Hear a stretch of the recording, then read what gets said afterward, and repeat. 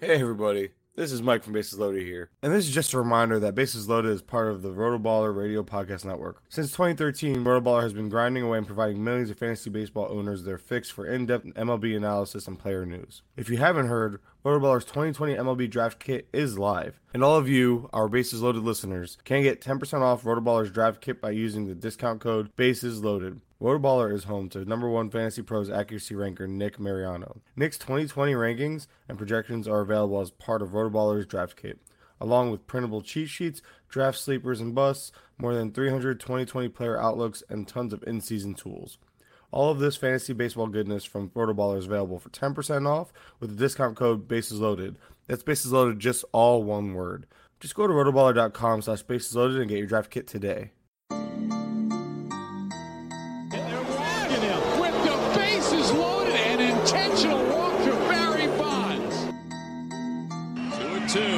With the bases loaded and one out. Oh my God! Deep to right field, way up there and way out of here. Second deck walk-off home run, grand slam. Hey everybody, welcome into episode 101 of Bases Loaded. Bases Loaded is a fantasy baseball podcast, and I'm your host Mike Kurland. You can follow me on Twitter at Mike_Kurland. And today, this is not a solo podcast. I am joined by the one, the only, Joe Drake. He is a contributor at a plethora, a cornucopia. It's a good word either way. You can he contributes to Pitcher List, to Dynasty Guru, Fantasy Benefits, Prospects 365. A little of everything, man. You're also Driveline Foundations of Hitting Certified, which is a big part of what we're going to talk about today. We're going to talk all things fantasy baseball. Again, this is Joe Drake. You can follow him on Twitter at jdrake349. Joe, what's going on, man? Not a lot, Mike. What's going on? Long time no see. Yeah, living it. We caught up for about 10 minutes prior to pressing play.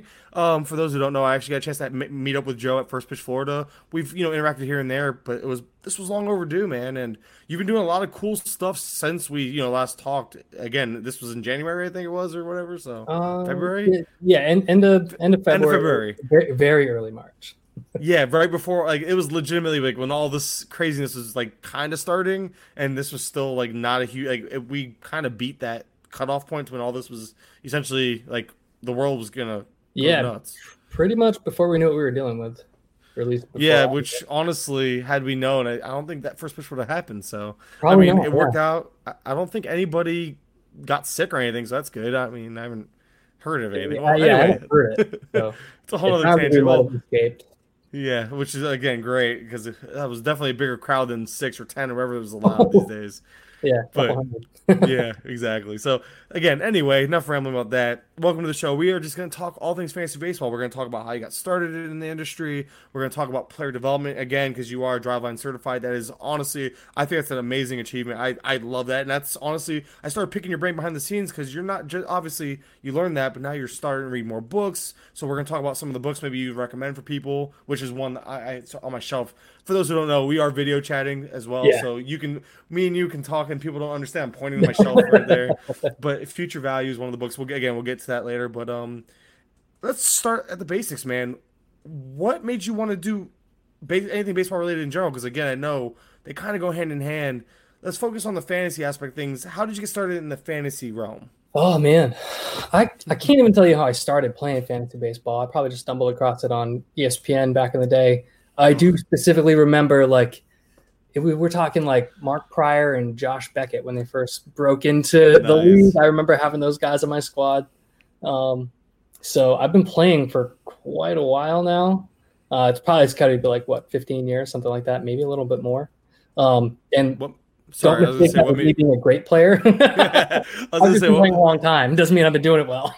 Hey, but you obviously felt the need to transition into somebody who contributes. So when did that transition take place, and what made you want to kind of make that transition? Because, again, I started as a player for over 10 years. My first league was a CBS league. I think it was $20, and I remember drafting a guy, I think it was his rookie year, and his name was Paul Goldschmidt in the 12th round. And it was 12 years ago at this point, and that's my memory. I obviously started playing a little after you, but not much, it sounds like. So yeah. Anyway, as you were, sir. Oh yeah. So, man, I don't know. Probably just being opinionated. Wanted to tell people what I thought. I don't know. because I think I first started like dabbling in writing.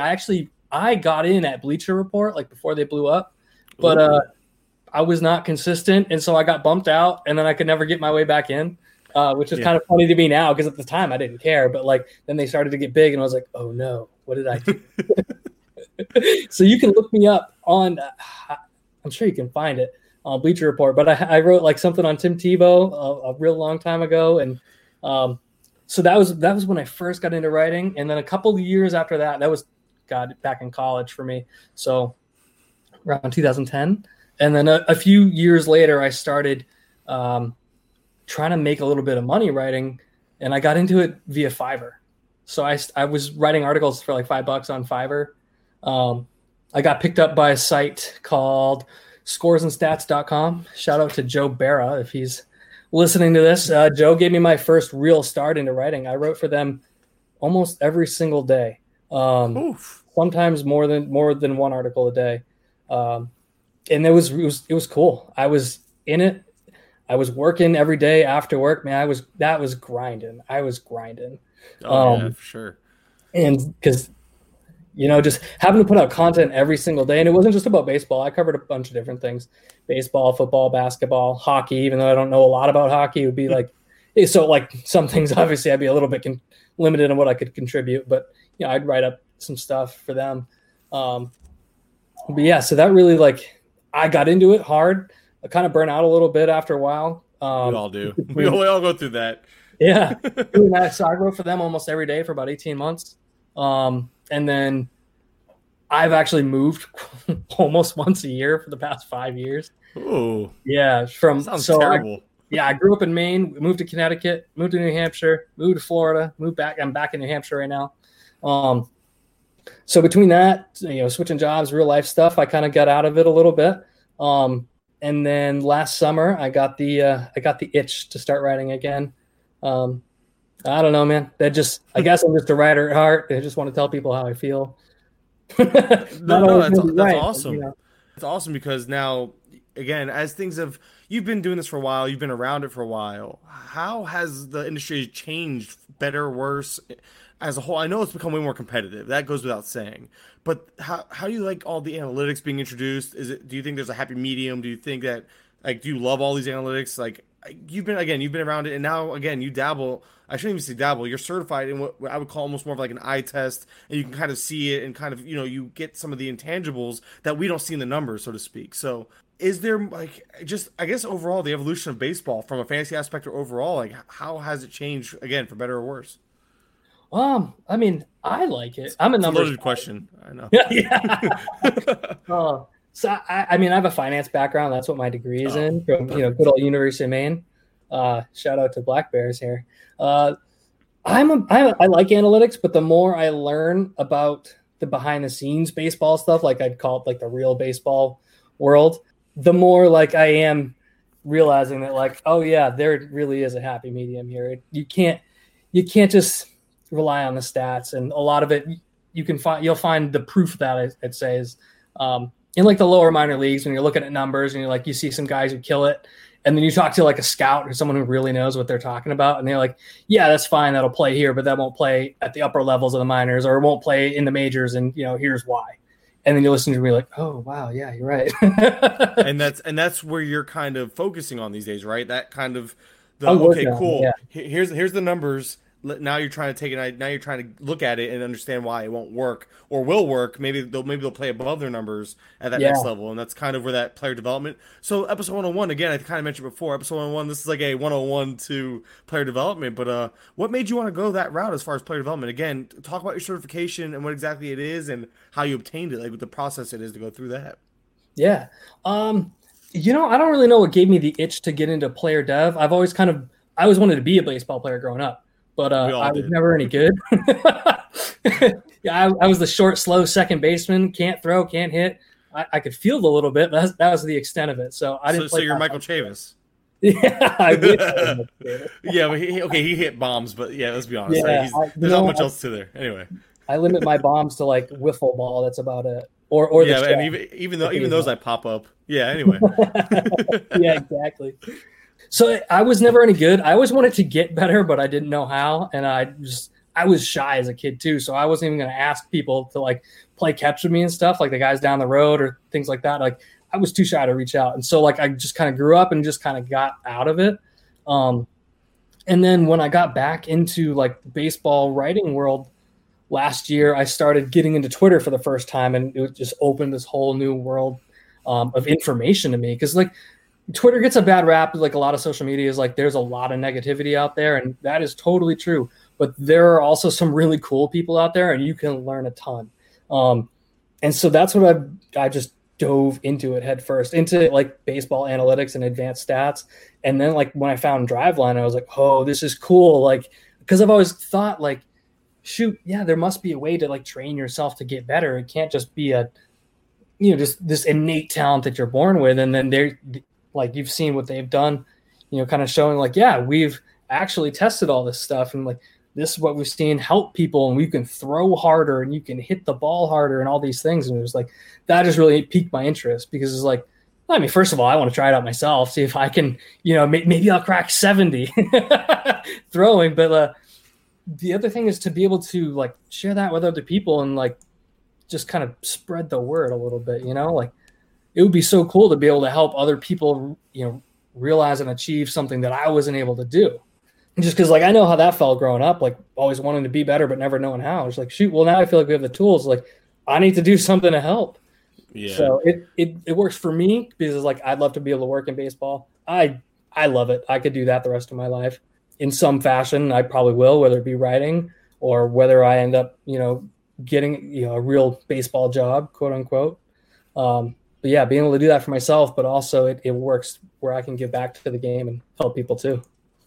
I got you. And being hitting certified, I've noticed, like, actually one of the times that we were trying to kind of schedule this, you were actually in the middle of hitting off a tee, if I remember correctly. Yeah. And how has, like, honestly, you took some of that stuff and now you're just kind of testing it out on yourself, it sounds like, almost like trial by error. Yeah. Have you noticed a difference even in just, like, some of your basic mechanics as far as just your personal use of it? A little bit, yeah. What I need to do is actually record myself. And I've actually, there's a project that I have been thinking about doing. So, originally, I was going to try and hook on with some teams up here this summer to help coach, get some experience, and try to like implement that stuff. But none of the leagues up here are running. So there was no high school baseball. College baseball was canceled. And then I live right next to a team that plays in the NECBL. It's like the Cape Cod League. So summer college wooden bat league. But it's like kind of a tier down from the Cape Cod League. So I was trying to hook on with a team there to get some experience, but that didn't work out. So what I've been trying to look at doing myself is acquiring a blast motion device to put on my bat and essentially train myself like I would train a player, just by taking my baseline stuff. So I video myself and then record my baseline stats, looking at like attack angle, which is like the angle which the bat attacks the ball. So launch angle is the ball coming off the bat. Attack angle is the bat, like the angle of the bat in comparison to you.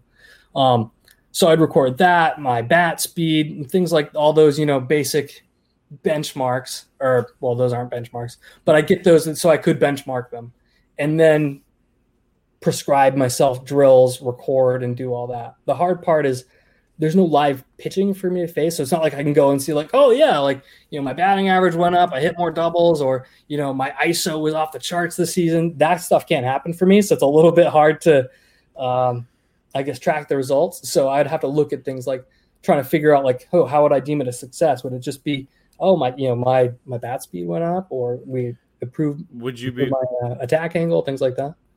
Would you be able to chart something like that, like in a batting cage of sorts? Like maybe find 60 or 70 mile per hour batting cages and kind of just, even if you can hit them easy, still just be able, it'll give you some type of starting point to measure everything you sound like you're trying to measure. I might be able to do that. If I end up getting a radar gun, like maybe a pocket radar or something like that, I could probably track my exit velocity. So yeah, that's a good idea. I'm going to end up writing that down. If nothing else came from this podcast, worked out, whatever. Yeah, absolutely. Yeah. For those that don't know, I kind of live in the middle of nowhere. I live in the middle of the woods on the border of Vermont and New Hampshire, about halfway up. It's a little small town with like 10,000 people. So there's not a lot going on here. But we do have kind of a little batting cage, I'd call it. So I can check that out. Something, exactly. It's something. And again, maybe being able to take this data and record it, maybe you can almost add it to your resume, so to speak. Like, hey, look, I did this. Because again, you're having a hard time latching on somewhere again without experience. I hate that. That is real world problems, because without experience, you can't get the job you want. But how are you supposed to get the job you want if nobody's gonna give you experience? Exactly. I totally get it. It's that never ending paradox. So I'm trying to break the cycle here and figure that out. Because that was my thing, is like, yeah, I can read all the books I want and read all the articles I want and do all that, but nobody's gonna want to hire. No one wants to hire the guy who's never done it. So I was trying to grind. Exactly. No, exactly. I mean, it's just like anything else you do. And how has this, as far as I'm trying to think of how to, like, as far as takeaways, I don't know if you're allowed to even tell us, because again, I know this is kind of an exclusive class. I don't want you to give away all your secrets. I don't want you to, I want people, obviously there's a purpose to going to this class, but are there any type of takeaways maybe you can share as far as like maybe reasons you should go and take this and get the certification? Because again, it's not an easy certification. It takes hard work, and I want people to kind of maybe give them a little bit of background, what it truly is about, what some of the stuff it covers, broad stroke it, whatever you want to call it, and how it could be applied.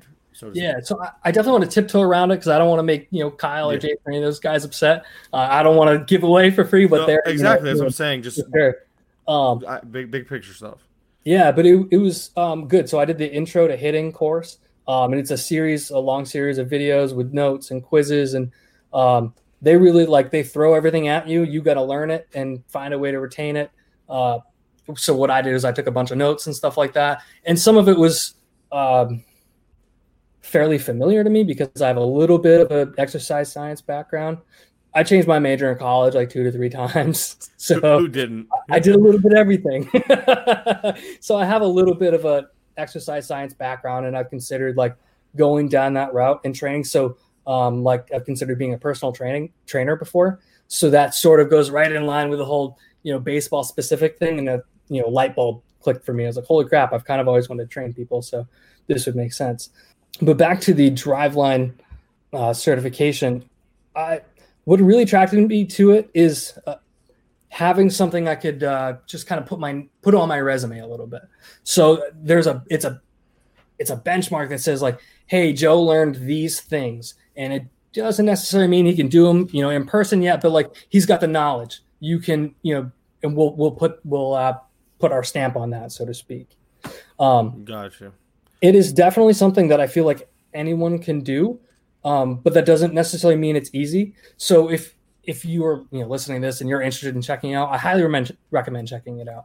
It's easily accessible. It's all online for the hitting course. I think the pitching, they have some in-person stuff, but it's a little shaky right now with the whole COVID world, so that might not be up-to-date information. But I was able to do everything right through my computer, even on my phone. I would watch so sometimes if we're out for a drive or just traveling, my fiance's driving, I'll hop on my phone and hey, I'm going to do a quick video, a quick course here, and I was able to do that and take notes. So it's easily accessible, tons of great information in there. God, I learned a ton. There's so much you learn that you can't possibly sort of remember it all, which is why I recommend taking notes, because you'll hear things pop up or people ask you questions. You're like, oh my God, I know that, but I got all this other information in my head too. Let me check my notes. Yeah, and honestly, again, I know there's only so much you can say about it, so I didn't want to. I almost didn't ask the question. I'm like, I gotta ask. We can transition it a little bit to because again, it's not just for people who want to learn or get involved in the act of coaching or the act of being a part of a team or player development. But somebody like me, I reached out to you because I found it. I was genuinely curious because I considered taking this course because I just want to be better at prospecting. I want to be better when I go to a game, just knowing what to look for. I want to be able to watch tape and have an idea of what I'm looking at, not just listening to someone like you or Ray or Chris Blessing or those guys. You should definitely listen to those guys over me. Well, I listen to them. They're fantastic. I'm not saying I don't want to listen to them. I want to be able to kind of watch it and have an idea of what I'm looking at myself. Oh, so would you say that this course, obviously, again, it's beyond beneficial? If you want to take this, even again from the fantasy aspect or just from being a writer, this can make you a better contributor to any site as well, as far as, again, if you're into that type of stuff, as far as prospects and stuff like that. Because the pro level guys, it's a little more difficult. They're a little more refined. You have all the numbers you need. You can watch tape, and it's gonna be very, very minimal. But this stuff I feel like would be better for somebody trying. Like you dabble in prospects, so we'll talk about that in a second. But Yeah. would you say this is more beneficial and has benefited you as far as even being a writer for the prospect side of things? Yeah, it's definitely added like sort of like I know a little bit more about what's going on under the hood. That said, if your goal is strictly writing about fantasy baseball, I probably wouldn't say this is a great use of your funds, just because this is much more geared to being able to be a hands-on teacher. Oh, that's good to know, because I was thinking about it. And I'm trying to be a teacher. So, yeah, I don't want to like give people the wrong idea about what it is, what it's for, what the best use is, I would say. So yeah, so you taking this course, this makes me much more confident in being able to go like coach a team or train players individually. It applies less to fantasy baseball, I would say. But that said, like if you are interested in both, then I would highly recommend it. And there are certainly some things that could carry over where like it's kind of the thing where like if you're looking at a guy and you're looking at, a hit tool of a minor league. Yeah, things like that. So maybe less of a hit tool, but like we talk about Vlad Guerrero, where he had like a somewhat, I guess some people would call it a disappointing debut last year, but we still saw Vlad hit, like I think it was the hardest ball hit in the entire major leagues last year, 118 miles an hour, something like that. So we've seen that, man, like he's got the bat speed, he's got ridiculous power. We've already seen in the minor leagues that he's got a great hit tool. And you can kind of look at the Savant and say like, oh, well, yeah, like his launch angle wasn't that great. He's kind of driving the ball into the ground a little bit last year. Having done the driveline course, I can kind of tell you that like, yeah, it's much easier to fix someone's attack angle and help them lift the ball more than it is to be like, hey, we need to get you to hit the ball 120 miles an hour. Yeah. So that's something like for me that would carry over. We're like, oh, okay, like I know that's, I mean, we're going to say quote unquote a relatively easy fix. Obviously easier said than done, but I know that it's easier to teach someone how to, adjust that than it is to help someone develop bat speed, which might take a much longer time. Gotcha. Well, I appreciate all the insight. That's awesome. Of course. Before we transition back to fantasy completely, what are some books? Because again, you recommended one. I kind of mentioned it, but maybe somebody find, like you said, maybe the class isn't for everybody, but people want to learn just more about player development, maybe the process, maybe something that could help them just understand some more of the under the hood, so to speak, stuff. What are some books? Again, I know you've been reading like a madman. You're on what, six books since it started? I try. Since the start of the year. It comes and goes in spurts. I get hot and then I get cold, and we'll see how like it goes. Ball player. Try to keep the cold streaks short and the hot streaks long. Exactly. But I did read Future Value by Eric Longenhagen and Kylie McDaniel this spring, and that is definitely by far my favorite baseball book. It surpassed Moneyball. Nice. But that is a great one, and I think that one really helps. That can directly translate to fantasy baseball, where you're trying to like what you're talking about earlier, like being able to use the eye test, so to speak, to watch baseball and kind of it helps you understand more of what you're seeing, and you can really kind of get into the heads of scouts a little bit too from what they share. And I thought it was great. Like not only is the information great, but the stories are great too. I really enjoyed reading it as a baseball junkie, and then as someone who wants to learn how to evaluate people better.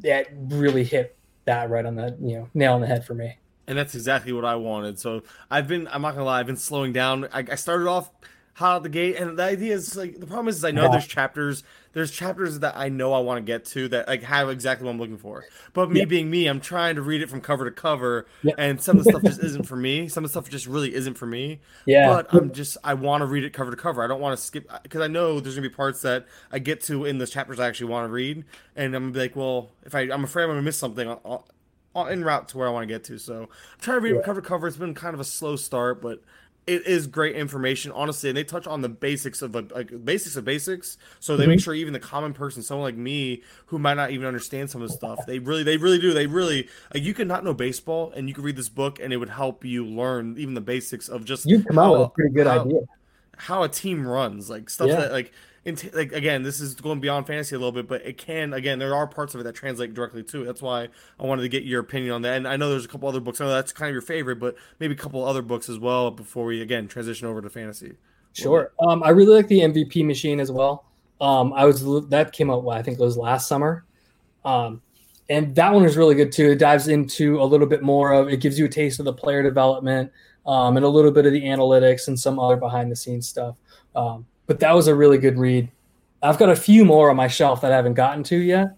As far as fantasy baseball is concerned, I really feel like, well, I was sorry. I wasn't really too concerned about how the books. I know some of them translate to fantasy, but I wanted to, because again, I know I think in general, most people listen to fantasy baseball are. I mean, a lot of them, especially right now. I would say, especially right now. Unfortunately, I hate to say it. I hate to harp on it, but with everything going on right now, the average fan, the person that just plays it for fantasy, isn't really tuning in. They're not really following the content. The people truly taking all this stuff in right now, they just love baseball. So that's another reason why I wanted, again, this hasn't been so fantasy focused. I know it's a fantasy baseball podcast, but you're not the first one that I do this with. And I like to kind of, again, go outside the box a little bit, give people something new to listen to. And I think this kind of can peak, even it might not be for everybody, but I'm hoping they're enjoying it as much as I am, because this is just something I enjoy doing. And I guess part of the podcast thing isn't just giving out awesome, amazing analysis like I do, but it's honestly to introduce people to new analysts, other analysts, and again, other aspects of the game as a whole. So I appreciate you bringing that part to it. But now again, we're for like the 8th time, we're gonna go to fantasy. All right. On that note, we're gonna go ahead and take a brief break, and we'll be right back with you after a word from our sponsors. And we're back. Because again, you contribute across the board, and some of your fantasy stuff kind of directly correlates to this because you do some dynasty and prospect stuff. It looks like, But as far as we're gonna go site by site, pitcher list. What are you more? Do you cover pitchers for them as well, or do you do hitters? Because I know again you kind of went down the hitter road with development. Yeah, I'm just guessing that's kind of what your passion's about. But what do you cover for pitcher list? I've done a little bit of both. So we've done dynasty. I did a big long dynasty mock with them, and we wrote up all of our picks. God, that was back. It feels like forever ago. That was back at the start of the year. We've done that. It helped contribute to relievers for the guide there. I've touched on a little bit of everything for them, and I feel like that's kind of a common theme everywhere, although I am starting to get, I guess, hone in a little bit more on hitters. But I want to try and be careful about not just completely like sectioning myself off and only looking at hitters and things like that. So I want to make sure I stay up on my game all the way around. But pitcher list is definitely a good place to write about pitchers. There's some for sure dudes there. Oh, dude, it's ridiculous. Like, I've actually bothered Fast and Nick multiple times just asking him questions. Ajetto's another good one. I've bothered him about stuff, and it's no shame on yourself if you're not as good as them, because it is what it is. They eat, drink, live and die by pitching. That's their thing. I'm with you. I'm more of into the hitting side of things. That's my strength as an analyst, and that's why I typically dive into. But overall, as far as just analytics goes, do you have like a favorite site to go to? I know Fangraphs is kind of a common one. Savant. Are there stats you kind of hone in? Like, where's your starting point when you start breaking down a player for fantasy in fantasy aspect? It's definitely a combination of Fangraphs and Savant. I like to get into nothing super deep, but I like to look at ISO and things like that. You always want to look at exit velocity. Something that, to get like a little bit deeper, something that Alex Chamberlain's talked about as what does he call it? He has a few things. He has like X barrels angle, which basically means like how consistently are you like squaring up the ball a little bit here? Mm-hmm. And so the spread of the launch angle and the spread of the exit velocity. So things that goes right up your alley, man. Yeah, it lines right up with like a lot of what the Driveline guys talk about. Because by the way, Driveline has a ton of free stuff too. So for people who want to dabble, like go to the site, read the blogs, like they post free videos and stuff like that. So but in the podcast, I listen to every single Driveline podcast this winter. There's like 45 of them. I listen to them all on 1.5 speed. I listen to Kyle and Mike go to town, and you can learn a ton. There's so much free information out there. Don't feel like you need to start with an expensive course before you figure out if you want to dive in or not. Like, go do that. And there's a lot of stuff like even if you're not as interested in the real baseball side of things, if you're not looking to get a job there or something like that, there's a lot of things you can pull out that relate to fantasy that can help you just kind of analyze stuff and see if things pass the sniff test.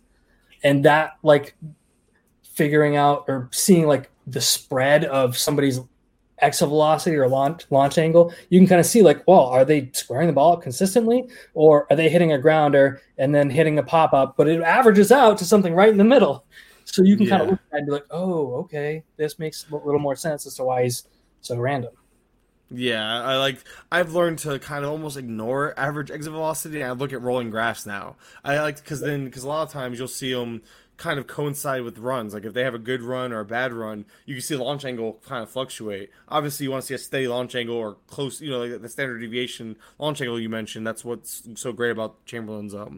Chamberlain's just, dude, side tangent. Chamberlain is just right there. Oh my goodness, he's ridiculous. But he comes off as such a cool, like, the dude's shirtless on every podcast, and I love the shirtless pods. He's awesome. He's awesome. I wish he would like come on with like drawn on hair on his chest or something, like little curls with a marker. Be fantastic, the dude. And honestly, I don't know how much you've had a chance to talk to him or not. He really is as cool as he comes off to be, man. He is the nicest guy.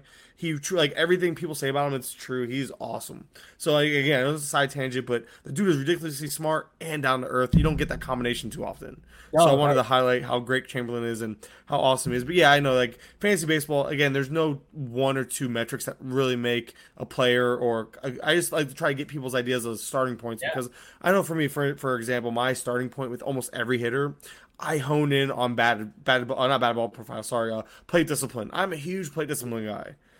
And you can watch you can see some of the stuff, on TV and whatnot, but I go look at the numbers and I dive into it, and I like to see if there's a change in the plate discipline.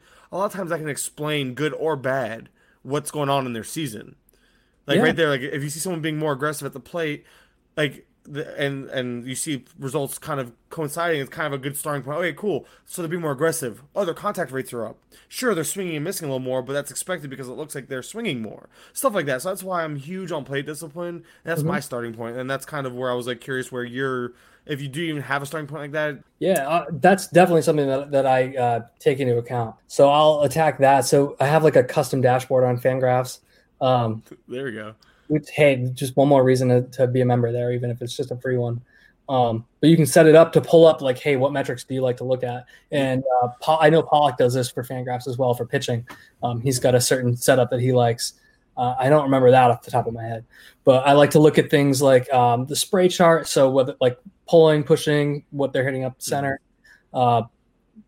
strikeout percent, walk percent, ISO. I'm trying to think of what else is on there.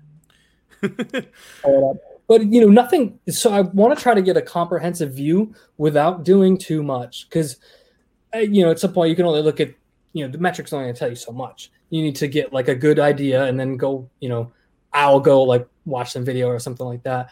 But I definitely strikeout rate and walk rate are something I like to look at a lot, because it tells you like how well a guy's seen the ball a little bit. It goes right into my plate discipline thing. Yeah, that's what I say. I love plate discipline. Kind of like, but again, surface stat. Well, don't get me wrong. I shouldn't say I start there. You always look at the surface stats, and if something seems off, you kind of go diving in. Yeah, for sure. Like Benintendi, he's a recent guy. He's a recent victim of my deep dive, which I came out actually somewhat higher on him than I anticipated. Yeah. When you look at conversation, it's hard to like dislike him. It just kind of makes you wonder even more, like, what happened last year? And well, that's why. So that's why when I dove in, I was like, huh. And then he changed his swing midseason, and that's why I'm huge on tangible change. If I can find it in anyone's profile, if I see the change in the production matching up with a change in approach of any sort or a change in something, I tend to buy into the results more. Yeah, it's just, but it's hard obviously because now those results are over limited. It's a small sample because of when the change happened, all that good stuff. So. I don't know. It's a never-ending rabbit hole. It's why I love fantasy. Oh, absolutely. So as far as pitchers go, I know like the common stat a lot of people like to reference is K- walk rate. Yeah. But are you into like breaking down individual pitches? Like, do you go that route? Like, I know eventually I get there. I'm still diving in on pitchers as a whole personally. I've gotten a lot better. It's still not my strength, but what are like yeah, exactly. I know, and one of the most underutilized things as a whole sites is Brooks Baseball, and then of course again Chamberlain's pitch chart. It's fantastic. But, that thing is awesome to look at. Some of it's still a little bit over my head because I'm just not. I'm not as well versed in pitching, I guess. But yeah, I definitely like to start with like strikeout and walk rate. I do like to look at individual pitches, but I try to be careful because, like I said, I don't want to get in over my head and start making assumptions on things I don't quite understand, and then kind of get myself in trouble. As men, that's what we do. We kind of just go with it and hope for the best. And you know, our wives remind us, real quick, girlfriends, wives, whatever, they remind us that yeah, we're in over our heads. But yeah, I won't harp on pitching because I just know pitching is a whole other animal, man. It's like I try to keep up with some of these guys, but I almost want to just stay in my lane because the more you the more you listen to a Nick and Alex, and I know we're referencing them a lot, but it's because they know their stuff. My buddy Mike Simeone, SP streamer, yeah, dude, he's somebody all the time. I'm behind the scenes bugging because I'm like, I need to understand this stuff. Saris, like if you want to learn pitching, you go. Dude, and honestly, people might not know. We both had a chance to kind of speak with talk with him. The dude is as cool as everyone says. He is like easily. Those guys are great. Okay. Honestly, like just to break off for 1 second. That's what I love so much about that I got back into this industry is I feel like I've made real friends. And not that I like want to call Eno up on the phone, but like you meet these guys and they are just as nice in person as they sound on the podcast or as they interact with you on Twitter. He's like they are real, like nice, friendly humans. And all the guys at Baseball HQ were so great, hosting us. It was just so fun to meet all these people in person and then have such a great time because it's a little nerve-wracking sometimes. I didn't know a soul when I went in there. Like I'd never met anyone in person. And by the time we walked out, I felt like I had made real actual friends I could go grab a beer with even if we didn't talk baseball. Yeah. So that was great. Yeah, and I'm just thinking about. It's funny that you transitioned to that because I was going to ask you about first pitch because again, that's where we met, and it was funny because I actually gravitated towards you because I know we interacted. At least we interacted on Twitter prior to that. So I was like, okay, I'm comfortable with Joe for some reason. Like it made no sense. We never actually met, or spoke even on a podcast, but I gravitated towards you because I felt like we were kind of in common ground. Like we are these nobodies among the industry titans, and some of the guys, dude. I'm going to ask you, I'm curious about your most memorable moment, but I'll just tell you about mine because nobody saw this because it was actually after, can't remember which draft it was, but I actually sat on the bench with, Howard Bender was smoking a cigarette, and I just sat there on the bench with Howard Bender, just literally just kicking it with him, man, just talking fantasy baseball, talking industry. He was super helpful. The dude was he's giving me helpful hints. This is back when I wanted to launch my website. The first site before we just changed it over, but this is like all this stuff has just kind of happened rapidly. He's just giving me so much advice, and we're talking about Howard Bender, one of the guys that like he's Fantasy Alarm. Everyone knows who he is. Yeah, and this guy literally just sat with me and helped me out, and we sat there and just talked baseball and fantasy baseball for an hour like it was nothing. This was at midnight, by the way, like midnight 12:30. Ian Kahn came walking up, and Ian's all like jacked up on whatever. Like Clay Link also came out there, was talking. It was like they came out there and they just treated me like a normal person. And I'm not name dropping it. It blew my mind how down to earth these guys really were. All of them. Absolutely. I think that was the most fun part, to be honest. Like obviously, like we learned a ton seeing all the presentations, and people put a lot of hard work into these presentations, and they were great. But it was like almost more fun to be able to like pick their brains afterward and just chat with them like a normal person. Oh, yeah. And honestly, actually, you know what? I can't tell you about it. Howard was great. It was fantastic. But I would say I'd say probably one of the better, I guess that's one of them. And my other really good story, because I'm going to ask you yours too, is I went to we went to the spring training games. Mm-hmm. And I I actually got in a car somehow with Chris Blessing, Eddie Almaguer, I can't think of Brian Rudd from HQ, and oh man, I can't believe he's on the 5 Tool podcast with Eric Cross. I'm losing my mind here. Was it Jesse? Yes, Jesse. Talk about remember how we were talking about learning the behind the scenes stuff, picking their brains for hours on end and listening to them break down players because we stayed late enough to see Matt Manning pitch and they were talking about it and just a fly on the wall. I didn't open my mouth and that says a lot because I talk a ton. I sat there, my mouth shut, ears open, just listening to them talk about mechanics, talk about baseball, and then the whole game they weren't really there wasn't really a lot going on. We saw Torres hit a home run, that was cool, but as far as like prospects and stuff, there wasn't really a lot of interest. So just listening to them talk about baseball for hours, it was awesome. And they were talking, just the amount of information it was so much to take in. It was hard to, but man, they were just so well versed, and it was just such an awesome experience. And again, that was just one snippet. I did that multiple times in multiple different groups, but now enough about me, jokes. I honestly never actually well, I never actually did this. I never actually talked about my experience at first pitch, and I guess it's because I never had anybody on that was there with me. So, or since then, anyway. But Yeah. anyway, Joe, back to you, man. What was some of your biggest takeaways and some of your better experiences while you were out there? Oh man, it's like hard to encapsulate into one thought, to be Oh, I honest. know. That's why I keep rambling. Like, first of all, like being able to process that I'm seeing all these people in person that I've been reading for more than a decade, like Yeah. Paola and Eric Carabell and like all those guys, Eno and DVR. Just processing that and trying not to get starstruck at first, which it just, and I'm not a kid. I'm 30 years old or 31 years old. I feel like I should, be in control of my emotions. It's never going to happen, but try as I might. So just being able to process that first and take it in and be like, okay, yeah, they're real people just like me. And they're all like very, very cool and just so nice and gracious and just fun to be around. Shoot, it's hard to pick out like one specific, I guess, like a breakout session. I did really like the Dynasty one with Ian and Eddie and Jesse. I was sitting right up close, so maybe that was why that sticks out for me. I missed that one. I was very upset. I picked a different one, and I realized afterwards, because again, I got to know these guys more so afterwards. Again, Yeah. I went to the game with all these guys, so it upset me not to go to that one just because I got that vibe from them, and I got a chance to meet them, and they were really cool. And that's one I actually am upset I missed out on. It was a really good. I heard it was a really good panel. So. Oh, it was great. It was great. And hey, it's always fun to listen to Ian talk too. It almost doesn't matter what he's talking about. He's just great. He's so much fun. It's hard to explain. You're right. He has that energy about him, Yeah, the energy, and it's contagious. Oh, I bet. Yeah. Put me and Ian in a room. It's like, whew, Yeah, I'm talking, not be excited. I challenge you. Awesome. You can't do it.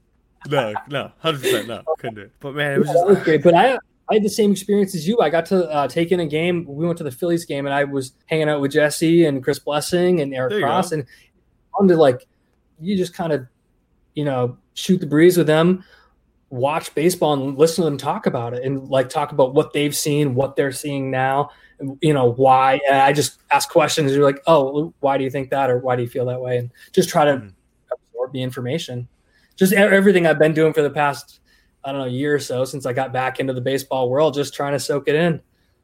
No, definitely. And I'm glad you had that. I had to leave the final day. I was very upset. I live in Florida, so I had to drive across all the way back from West Coast to East Coast. But I really wanted to go the final day because I know I spoke, I had a chance to kind of build this relationship with Cohen. I didn't get a chance to go see Ariels. Sorry, I called him Ariel one time, and he's like, I'm not the Little Mermaid. I'm like, my bad, dude. Like, he was cool about it. Obviously, he understands. I'm sure it's a common occurrence, but yeah. He's like, I'm not. It's Ariel, not Ariel, like Little Mermaid. So he's a cool dude, though, man. But I was upset. I wanted to really see his auction thing because I know he's really into the. He's really good with the auction stuff. But that's an understatement. Yeah, like really good means like fantastic. I mean, and I wanted to pick his brain. I actually have to get him on the podcast. I know, again, side tangent. He's mentioned coming on, so I'm going to get him on here. But I feel bad because every time someone gets him on, they ask him the same stuff, and it's like, all I want to do is pick his brain about the same stuff.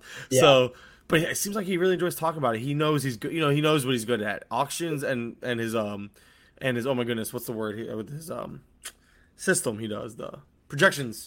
Oh yeah. Word. But anyway, all right. This was a lot of fun. Before we get going, just a little bit of fantasy here. A few guys that you drafted a ton of this offseason. Maybe some guys that have grown on you with the extra downtime. Just I have no idea how many you want to talk about. I have no idea who you're going to bring up. But let's talk some fantasy. Throw a couple names out there. All right. I got two guys in mind. Let's say I've been taking a little bit of a vacation from fantasy the last couple weeks or month or so. My really been a little bit crazy. My fiance is in PA school. It's been on hold, and then it's been not on hold, and then it's crazy right now. So between that and my job and everything, I've just been trying to like take it easy. But a couple of guys that I was really excited about this year, and one of them is going to sound ironic because I got beat up a little bit over this for an article I wrote at Prospects 1500. I'll lead off with Jesus Luzardo. In the article I wrote, I didn't rank him as like the very top tier prospect. I personally have concerns about injury history and things like that. I don't think he's just had trouble staying on the field. But when he's on the field and he's on the mound, this dude is unreal. And we got to see it a little bit last year in the majors. when he came out of the bullpen. He was dominant, absolutely dominant. And the things that stick out most to me about him is not necessarily the numbers, and you can see his stuff, but it's his poise on the mound. When you get him out there, you can just tell like he is not afraid of the moment. He is out there to attack hitters and get them out. And I just love that about him. And in a shortened season, like hopefully we're going to have here, hopefully shortened and not none. I just think they're kind of going to let the reins off here and let him go out and throw, because I mean, who knows how many innings we're really going to get this year. Obviously they could go the other route and just be super cautious and be like, hey, this is a weird year. We're going to shut you down and just let you throw in camp and, get you ready for next year. But if they let him throw and we have some games here, I'm excited about what Jesus Luzardo could do for sure. Yeah, when it comes to Luzardo, I was going to add, you addressed it, that it's pretty much two sides of a coin. Either you believe he's going to get the innings or you don't. Mm-hmm. You're on that side. I'm actually on the other side. I actually think they're not, but I don't think they're going to shut him down. I'm just worried because they actually have a pretty deep bullpen for the most part, that they might utilize it more on his days. So I think maybe instead of seeing him go 5-6 innings like in a start, you might see him go 3 to 4, just to kind of especially at first, to ease him in. I just wouldn't be surprised. It's a team that's good enough to make the playoffs, especially if the playoff structure.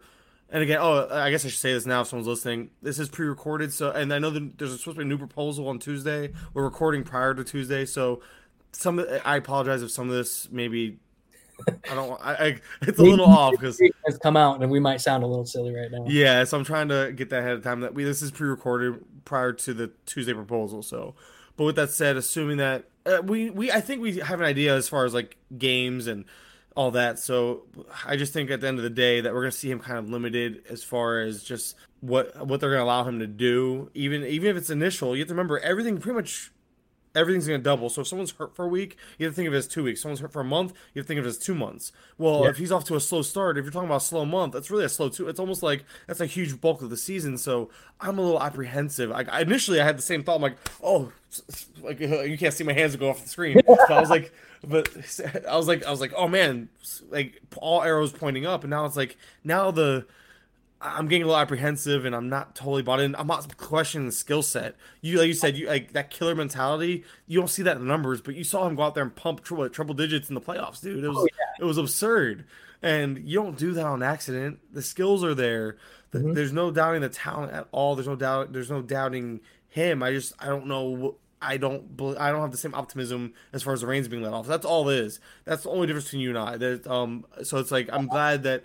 But again, it's all about it's a matter of opinion, a matter of confidence. You and I just you and I just have difference of opinions, but both of us aren't that in the skill set. So I'm with you on Luzardo from that side of things. For sure. Not here to poo-poo you on that. So. Oh, definitely. And like the hard part is just not knowing. We don't know if they're going to be like, yeah, let's go for it. Crazy season. Let's do this. Or they're like, oh God, crazy season. We're going to just get through this and go to next year. So who knows? Hopefully at his price, hopefully we find out. But also at his ADP, you're making if you're taking where he's going right now, because I think he's gone up. I haven't double checked the ADP on him, but if you're but he's been getting so much hype. He's been getting all that hype lately. Mm-hmm. So if you are in on it, you have to either be in on him or you're not getting him. That's basically what it is. Yeah, that's true. Absolutely, and that definitely makes it hard because there's no half baked middle. You're in or you're out. Yeah, you're paying up or you're not getting him. Exactly, because he was a fringe like top 25, top 30 guy as far as SP goes. I think people are almost I think he's almost more of a solidified top 25 option right now in drafts, and I don't know if I'm ready to pay that because it becomes in my mind, it becomes him versus Lance Lynn, him versus Kluber, and although I like him more as far as upside play goes, I just don't know. I have to double check the ADP now. It's like I should have probably done that. I didn't even. I've got it up there now. He's going 104 overall in NFBC ADP. And is that the last 30 days or last 30 days? I did look at the last 30 days. There's only 13 drafts, so I don't know how much we want to look at the last 30 days. Not last 30 days. That's since November 1st. But even then, even at 104, you're still looking at names like Lance Lynn going behind him, probably Paxton going behind him. I can understand Paxton, but if he's healthy, I have a hard time taking Paxton. I have a hard time taking Luzardo over Paxton. Maybe not. Yeah. I don't know. That's kind of a tough one, but I don't know. There's just names like more sure things, more known commodities, more guys that won't have the same potential limitations. So it's a Yeah. matter of risk. It's a matter of risk reward. How did I build my team? Did I get a Scherzer and a Bueller early? And maybe got a Giolito. Maybe I went pitcher heavy first few rounds. Got a Giolito, Scherzer 1-2. So then I could take a shot on Luzardo. Yeah. Or did I take a Mike Clevenger and now I'm waiting and I want to attack my second pitcher here? Do I really want to pair Luzardo with Clevenger? That's really risky. So, Yeah. No, I totally understand that. roster construction. Those are the Means a big lot. questions you got to ask yourself during the draft. Is like, all right, am I set to like kind of withstand this kind of risk here? Like, what happens if everything goes wrong? Am I done? Or what kind of chance? Especially with pitching being the question that it is as always, because there's always an injury, always something. And now in a crazy year where they've started and stopped and they're up to start back up again. Yeah, I'm really interested, and plus we don't know who's actually going to show. That's a whole other thing. We don't even know if all the players are going to show up for the season. So True. that's going to kill me because I have some Trout shares that hearing him talk about not showing up again. That's a whole other. I don't want to even go down that route. Oh, my head hurts. Okay, so I know you have one more name. Let's go. And on the hitting side, we're going to go back to Vlad Guerrero. I know that some people were not. I don't know. Some people were disappointed with how he performed last year. And I get it. We've had some insane rookie seasons lately where people just come up and they do what Juan Soto did, and they are incredible. But I am still really impressed by what Vlad did. He came up and he hit the ball hard. He just had, he had trouble adjusting to the major league level where pitchers were able to figure him out a little bit and get him into bad situations. And he wasn't lifting the ball. Like, they were attacking him down low, and they were just kind of, I don't want to say they were beating him bad, but we're still talking about a 20-year-old kid who's facing the best pitching in the world for the first time in his life, on the biggest, stage. And he was a poster child for a prospect being kind of held back, when he was ready. It's kind of like we were reliving the Chris Bryant thing all over again. And I'm sure that got old for him too. And so I'm sure there was probably a lot of pressure on his shoulders when he finally got to the majors and when his glove was ready. For him to get there and go up and be the best hitter in baseball, because that's what everyone's been expecting. And obviously this is just me speculating on how he might feel or how things might have gone, so people could take that with a grain of salt. But we did see him hit the ball really hard. We've seen in the minors that this dude has an incredible hit tool. He's not Mark Trumbo. He doesn't show up and just mash fastballs down the middle 140 miles an hour. Like, he can hit everything. He's a little bit like his dad. So maybe that's part of it though. He can do in his second year. Yeah. Oh, definitely exciting. His draft. I think his draft price is about right. I know it's like in the 50s ish. I think again, he's another guy that you're either in or you're out on. If you take him and Luzardo, you're gonna win a league or lose a league. Yeah. Like, if you pair those together. He's thrown at 53 overall since April 1st. Which isn't, again, that's understandable, but I honestly, you listen to other podcasts, I'm kind of okay. I hate that because I'm such a fence sitter. I realize I'm okay with a lot of prices. I know. I just am, but yeah, I try not. And here's the thing: is like it all depends on how your draft's going. I feel like you have to be flexible a little bit here. Obviously, there's gonna be some guys you're really in on or you're really out on, but just to be like, oh, I'm out on Vlad this year, it's I can't do that. Like, hey, if he falls to me here, yeah, I'm absolutely going to take him. Even a guy I might not necessarily like. If you're out on Luzardo, but he's there at 120, you might be like, okay, I can't let him slide any further here. Yeah, and that's, people don't talk about that enough, man. I mean, I hear it here and there, but I feel like people just need to understand. You go into a draft with a plan. I always do a general plan, though. Yeah. There's people that are on auctions. They I'm gonna spend this much on pitching, this much on hitting. Or if it's a snake draft, I'm gonna do this, and this round. I'm very much let's see what happens. I'm going to go in with an idea of who I want, but if this player falls here, or there's times where it's I want this guy, but this person fell, that's too much of a value to pass up. I'm going to take the value and figure the rest out as I go. And it's adjust your plan on the fly. It's underutilized. I think there's a lot of concern there because I think a lot of people it's almost like not having control, so to speak. Yeah. But I feel like, I don't know, man. I feel like if you know what you're doing, you can usually make that work. That's been my experience, but I also don't play in main events or NFB. I play in NFBC, but I don't play in main events. So maybe I'm not speaking from somebody maybe like a Matt Modico could maybe speak to that a little better, which would be awesome to talk to him about actually. But maybe I'll reach out to him and ask him. That's gonna be interesting. All right, but I'm curious. No, I'm curious because he's so well known, so well accomplished in that. But maybe I was also thinking like Tout Wars and stuff. Those guys. People that win tout, I'm curious to see their general approach. That would be a great thing to. I feel like there's had to be someone that's written about it or spoken about it because I know every approach is different. But I'm wondering if there's like a common theme to the big winners of things as a whole. There has to be a common, like if you look at team construction, from the winners and like the ADP from that year and kind of see if there's any correlation as far as did they kind of go safe at first, take risks later? Were they able to spot who was going to go late and break out? Just different things, and then from there you can kind of pick their brains as far as wow, how did you know it was going to happen, or what gave you this idea this was going to happen? I think these days there's no such thing as a sleeper anymore. That term is gone. Except for you. Except for me, yeah. Well, that's because I actually have a new setup. My head's behind me, but I'm actually in a physical chair now. I used to podcast from my couch. I tell a story; it's awesome. So I was podcasting from my couch. This is how we're gonna end it. I'm gonna tell you and anybody else who hasn't heard it yet how I fell asleep recording a podcast. So I used to podcast on my couch. I have these two. I just kind of started creating this awesome set. I'm gonna take a picture of it soon. It's almost done. I got this little desk, this little setup. It's awesome. I'm super proud of it. But before that, I had these two foldable desks, plastic foldable desks, $20. Two of them to hold my computer, my mic, all that. Well, I decided for the first year of doing this podcast, I would do it from my couch because I would do it on my couch. My wife would be in the room hanging out. Well, one night, it was really late. One of my co-hosts is on the West Coast. I'm on the East Coast. So the time difference, I usually start around 10:30, 11. This one started at midnight. One thing led to another. It's like 1 a.m. my time, I think. And he's talking about J.P. Crawford. And I decide I'm going to, you're going to be able to see me, a lot of people won't. Maybe they'll hear it in the mic. I leaned back into the couch. Yeah. And because I have a mic on a boom arm or whatever it's called, I had a mic. I moved the mic with me like this. As I leaned back, I moved my mic back with me. And one thing I did one of these where my eyes were closed. I was listening, I was talking, but my eyes were closed. And 30 seconds go by, and I woke myself up.